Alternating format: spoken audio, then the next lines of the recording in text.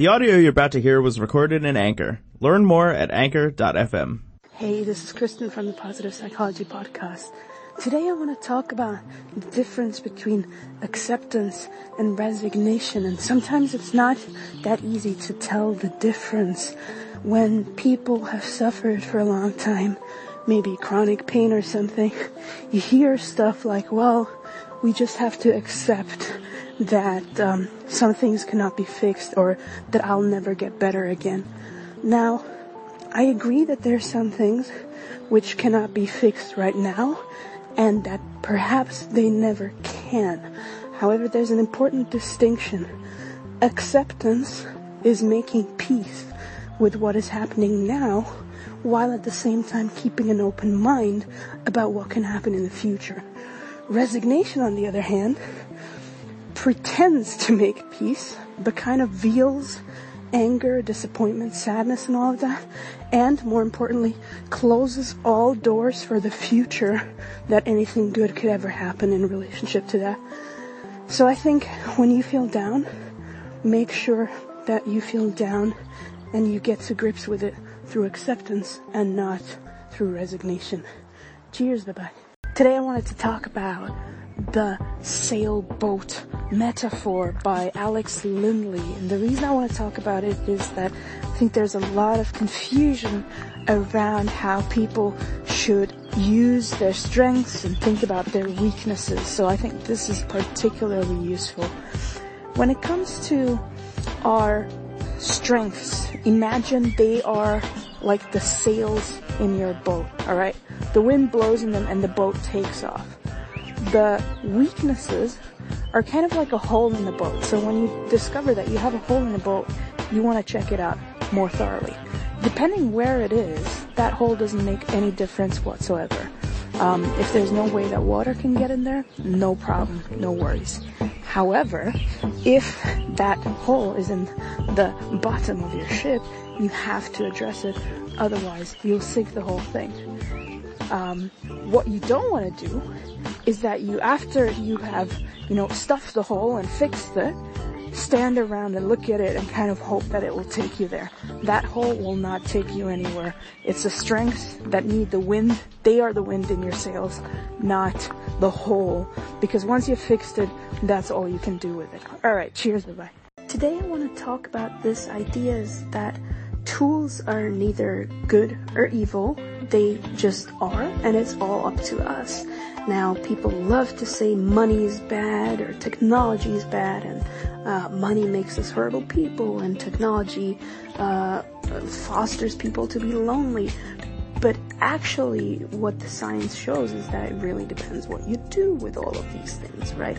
So take the example of technology, which is right now still a little bit futuristic, although it already exists, and simply because it's not mainstream yet, and that's virtual reality, all right?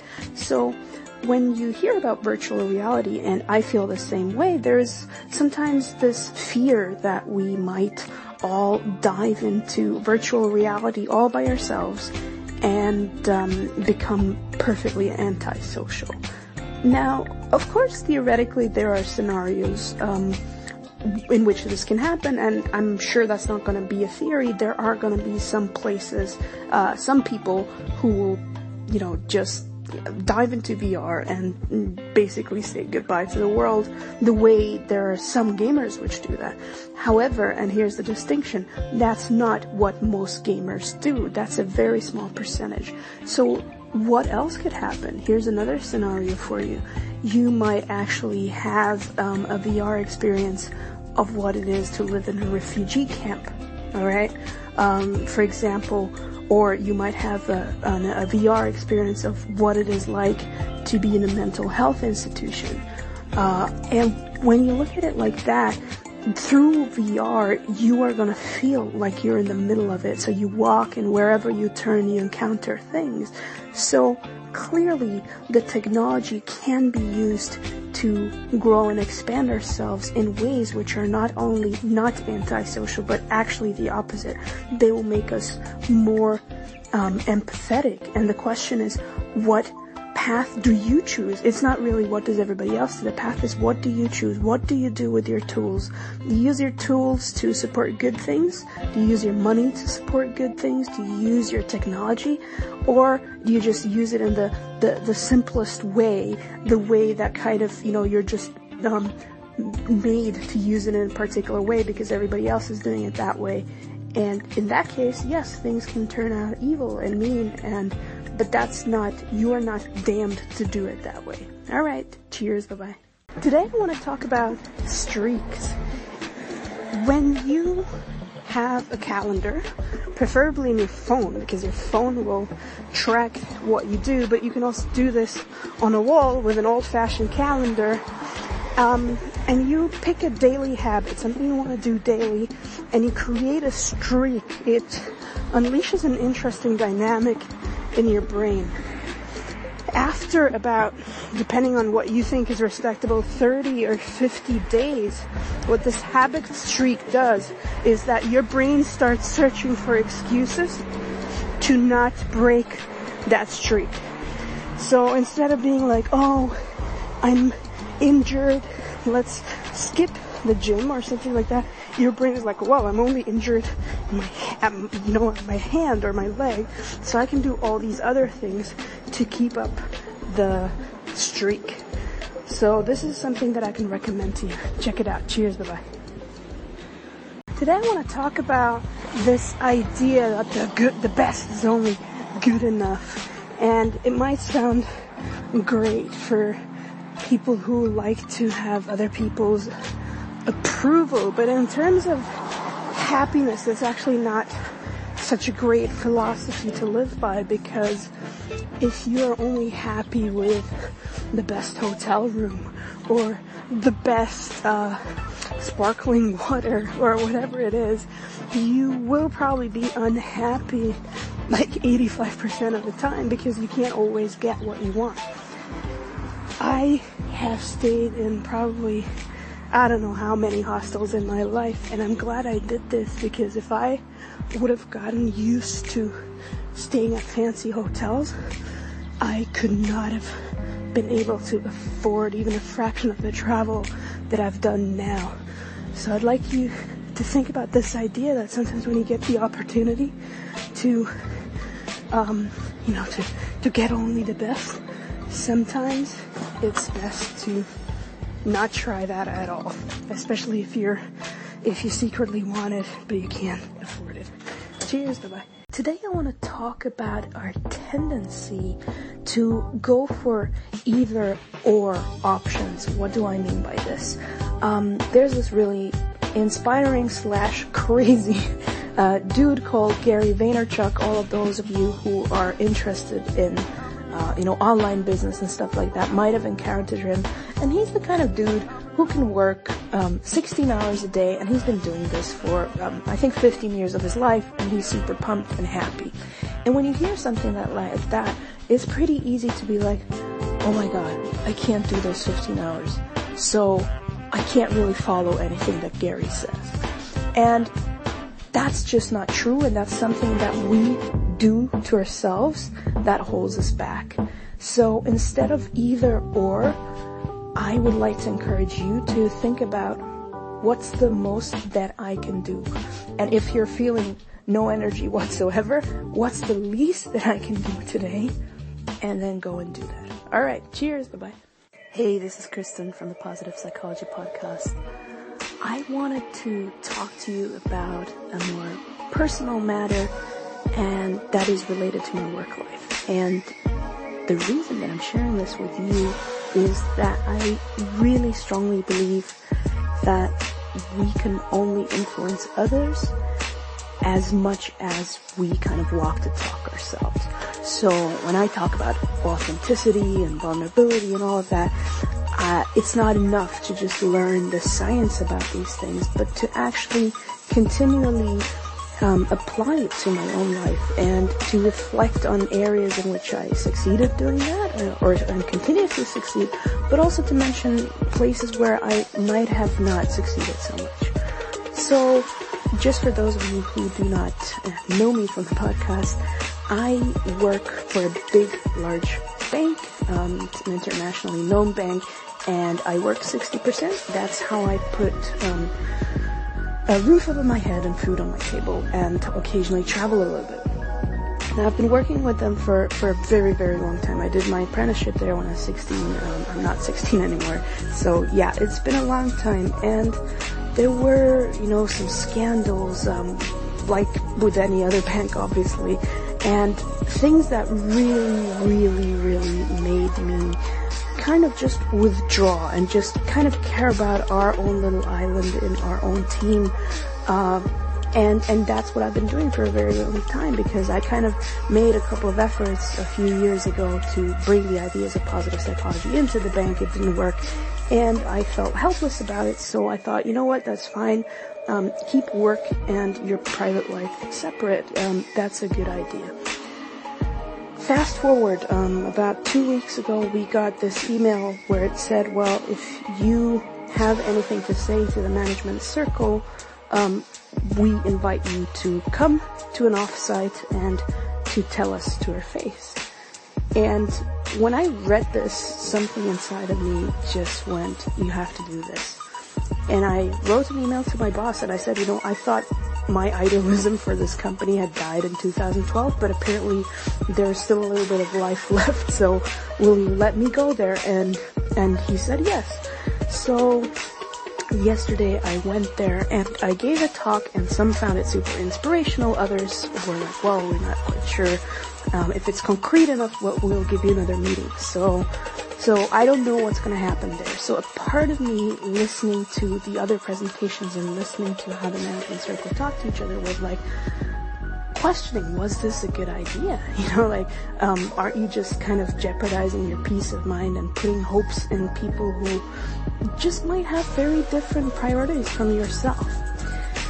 So I've been thinking about that for a while, and I kind of move back and forth between yes, this is a good idea, and no, it's not. So I'm reading up on a little bit of the science of appreciative inquiry, and as I read this, I started to realize that my withdrawal had a lot to do with the feeling of helplessness. So as I'm reading up on appreciative inquiry, in case you're interested, it occurred to me that yes, it might be even now still the case that, either management is not ready, or, maybe I'm not a good enough salesperson to convince them at this point of time, to give these ideas from applying positive psychology at work a shot. But then I realized something else, and that was just a couple of minutes before, and that's in any other area of my life, I don't accept that kind of helplessness usually. So when I feel helpless and I thought, well, the people in power don't care, well, why do I do the podcast? I know that the president of wherever doesn't care about my podcast, but I do it because I have the faith that there are some people outside in the world who will connect to these ideas, and if we kind of can connect eventually with each other, we might be able to create quite a bit of positive impact. And I realized that I kind of didn't apply that same idea to the company I work for, and then one of the leaders came up to me and she liked it. She was a team leader.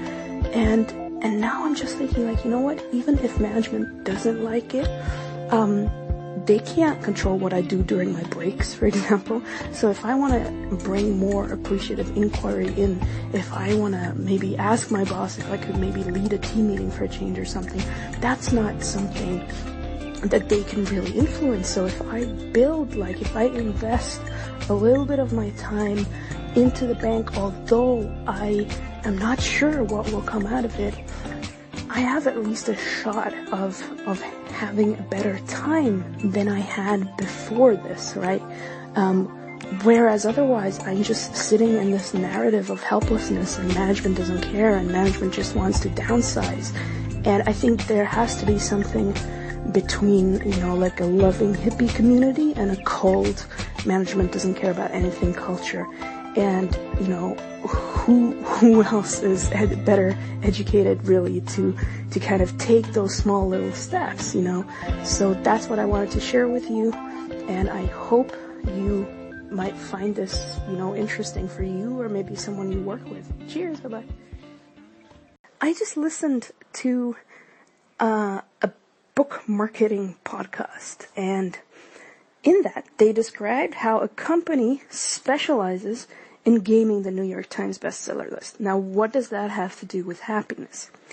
Well, the reason that something like that is possible is that we give a lot of weight to titles and designations and things like that, right? So we think like, oh, somebody's worthy of my time because they hit the New York bestseller list, for example, right? Fill in the blank, you can put in whatever you want.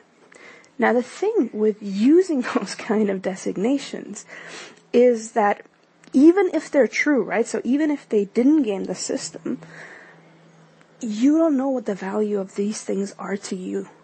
And the best way to figure that out is to kind of understand what's in whatever product you're looking at, and then, reading it or whatever you want to do, reading it, consuming it, and then, very important, implementing it. If you don't implement, you cannot, judge the validity of someone's ideas, because sometimes very simple things help people, get a lot of happiness out of it. Good example is the 3 good things exercise, which everybody knows about this. Everybody knows, hey, it's good to write down every day 3 good things, but a lot of people don't do it.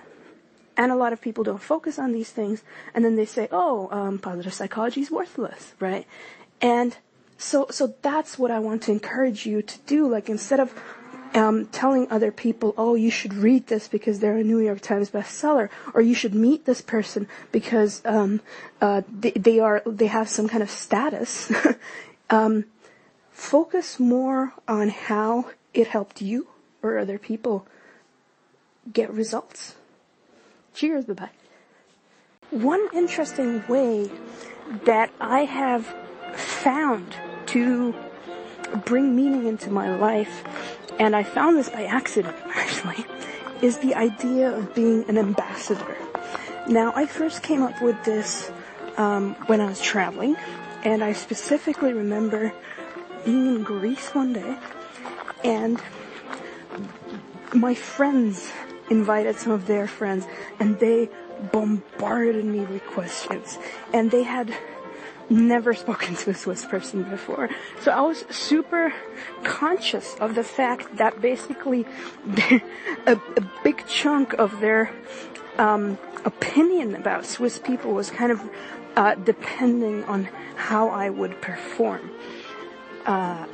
So that can be a burden, but I also found it can be a really strong, meaning maker. What do I mean by this? Obviously, most of my good days, I would, try to be kind and treat people all right. But when this added dimension of the ambassador came, I just made even a bigger effort, because I didn't want them to think that all Swiss people are cold or whatever it is, or only care about money, the way that we are often portrayed, in media around the world. And I've come to notice that being an ambassador for something that you love is a great way of modeling behavior. And what is great about it is that it not only does it help create a good experience for other people, because you make a conscious effort to be a good role model, so to speak, but it also has impact on you, because you behave in certain ways. You are more likely to find meaning and to be happier about it. And I think that is super important. Now, the reason I thought of this was that 4 grumpy runners ran past me, and I thought, well, if I wouldn't run myself, these guys would not motivate me to take up running. So when I go for a run, I also try to make an effort to, while I obviously try to be fit and give it my all, I also try to make an effort to smile at people, especially non-runners, because I want them to see that not only is it good for you afterwards, but that it can be fun while you're doing it. So have fun. Be the ambassador of whatever you believe in. Cheers. Bye-bye. If you have listened to this anchor station, you might have heard my ideas around using negative emotions like anger as a force for good, as a force for discovering your values and maybe changing things that are important to us. Now, I just had such a moment yesterday when I listened to a podcast about book marketing, and I already told you about the New York best-selling list and stuff like that. But the thing that got me really, really, really angry was that the person who belongs to the company that has the most successful book launches in the world says, it's never about the book. It's never about the book. It's always about people writing books so they get specific benefits. And when I heard that, my blood started to boil. I got so pissed that I was just like, I could just keep myself from screaming like, fuck you, into the empty kitchen I was in, because what the fuck? We have all this noise, all these people putting out things, not because, oh, I want to solve a problem in the world. No, because they're like, oh, hey, I want to have an awesome Ferrari one day, or whatever it is. No, Tesla probably, that people covet these days. And, you know, I'm not someone who usually pays a lot of attention to things that, you know, make you jealous or whatever, because I think it's frankly a waste of time. Like, just focus on your own stuff. But what this did, what this kind of lit a fire under my ass in a way that all my positive ideas of the change that I hope to make in this world simply did not. So the day I heard that, I started taking Facebook classes. And the reason is that it annoys the fuck out of me that people who are good at Facebook get all the attention and they don't even care. They're like, and I'm not putting everybody in the same box. I know some marketers like Tim Ferriss and Chris Guillebeau and you know, there are a lot of them who are really cool, really admire them, love them for what they put out into the world. But folks who are like hacking their way through, just providing the minimum value so that they can put processes into place that will create money machines, they get the attention, while people who are actually trying to solve real ass problems do not get that attention. Made me fucking angry. And you know what? I think it's a good thing. If you are listening from the Positive Psychology podcast, please, if you hear that I lose energy in pursuing my mission to get this thing out there, that I kind of give in to my fears of, you know, being a marketer and stuff, like, please remind me of this moment, because I need a little bit of fire under my ass, and maybe you do too. Cheers, bye-bye. Superheroes are very popular, and usually what superheroes do is that they somewhat, you know, make sure that their city stays villain-free, and when the villains come, they identify them and kick their ass. Now, I love this idea of being a reverse Batman. What that means is, instead of kicking people's ass, you can leave that to the police if that's necessary. We just go around and reward behavior randomly. That's good and social, and we see that kids do things that are good, for example, or people do things, something kind. If we would reward them every time, that doesn't work, because then people expect the reward and they don't do it out of the, you know, because they want to. But I encourage you to reverse Batman it. We see somebody's doing something good, just, you know, buy them a coffee or something. Cheers, bye-bye. Today, I want to talk about something that Parker Palmer said, and it is the following: let tension do its work. And what I love about this is that we reflexively try to reduce tension. And I think that is merited in some situations, but not in others.